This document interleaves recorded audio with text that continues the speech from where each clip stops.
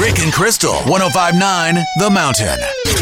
This actually kind of surprises me, Crystal, that 33% of Americans, 1 out of 3 households, have zero houseplants. Because they can't get them alive like me. That would be accurate.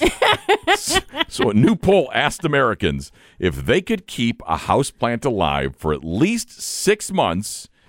Only 1/3 are confident that they could. Another third said, maybe. I've only had one plant that I could keep alive for a while, for 2 years now. So what happened there?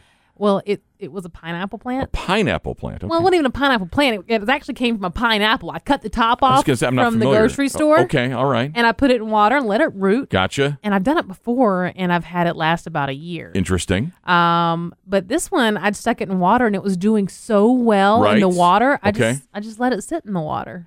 It's been sitting in the water for 2 years.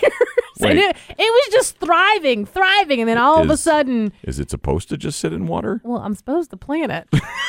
But it was doing so well. But at this point, you don't want to jinx it? But in the last week, I've noticed that it doesn't look so good. It's been in water for 2 years. I don't think that's its natural habitat. Super long roots, Well, though. yeah, that's great. But I'm pretty sure it's not supposed to be submerged in water for 2 years. I'm wondering if I can bring it back to life. I mean it's not dead. It's still green in parts. We're not talking about a pond lily here. This is a pineapple. I think at some point it needs some dirt. It hasn't even been sitting in a windowsill or anything. It's just been sitting near my my new fireplace. Poor thing. It's held on for so long. It really has. Would you give it a shot at living and just give it some dirt? Okay. You know what you can do actually is just add some dirt to the water. Just start throwing the dirt in and see if it makes it.